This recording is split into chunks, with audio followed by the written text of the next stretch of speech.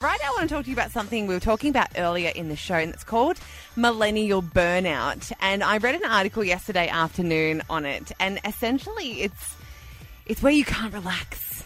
Us millennials, there's so much pressure on us in our career, in our relationships, in our work life as well, work-life balance, and we just can't seem to switch off. Now, we had Jane on 13, 12, 16 who actually said she experiences this. This is what she had to say. I kind of just feel like I never, ever turn off. Do you know what I mean? Like I never put my phone on silent. I'm just constantly always getting notifications, like my emails. I have them set to my phone so that I can read them straight away. And it's real. People are actually feeling it. Cyan from Albury Wodonga Counselling joins us on the phone. Cyan, what is millennial burnout and why aren't we switching off? It's a really good question, Molly. To be honest, I hadn't actually heard about it up until we spoke the other day, and I did a lot of research. It's a fascinating subject. So the idea basically is that millennials, so we're looking at people in their 20s, with all the pressures of society today, are finding it too much to do. It gets to such a level that they find even doing the simplest tasks, like paying a bill or just going down to do some little task is almost impossible for them to do. So I actually talked about this earlier as well. It's called errand paralysis. I need to tell you, on my whiteboard, I have a list of things to do. I've got book my car in for a service, book the dentist, and buy my stepdad a birthday present. My stepdad's birthday was in mid-January. So it's like these errands that I have to do, unless they're not benefiting my career or my work, I don't want to do them, and I put them off and I procrastinate.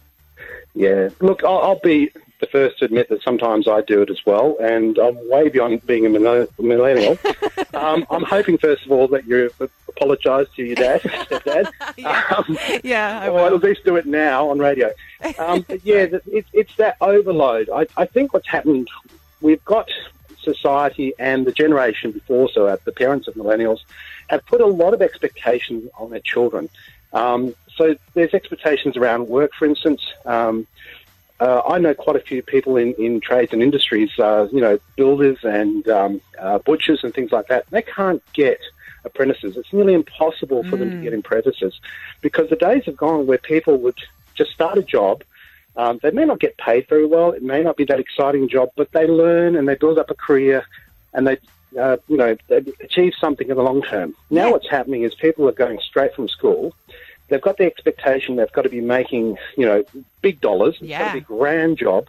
They've got to buy a house. They've got to achieve all these sort of things. And they need to do that before they're 30. Yeah. It's a lot to ask. I know, because we're comparing ourselves to the Beyoncés of the world, and we're comparing ourselves to self-made millionaires at the age of 25. That's and that's so much pressure. And even you and I were talking off air just about relationships. We feel this in relationships. Like if you're not married by the time you're 30, or if you're not thinking about kids and stuff, you are not on the right path, and that is anxiety-inducing as well. And look, going through, I've read quite a few articles about the subject, and there are those who actually poo-poo it and say, look, it's no big deal. I don't want to do that. There's a lot of negativity around millennials being spoilt brats and getting all that sort of talk. I think it belittles the fact that you're feeling pressure. They're not switching off. And that sense of absolute burnout comes from this, the engines are constantly running, the engines physically and also mentally. I just keep going and there's no actually off time. Well, we've got to leave it there, Cyan, but can you tell us just a few quick ways that we can maybe combat it or at least to help alleviate it? Yeah, look, one of the really important things is to make sure you have off time. And when I say off time, your brain needs to just wind down. So if you're looking at things on your phone, on your computer, like 8, 9, 10 o'clock at the night, you're actually still revving your brain up. Physically too, for instance, look, I'm not going to say don't go to the gym, but if you're doing it after sort of maybe, 7 o'clock at night, then what you're doing is you're physically racing your body up, and so it doesn't actually get some off time.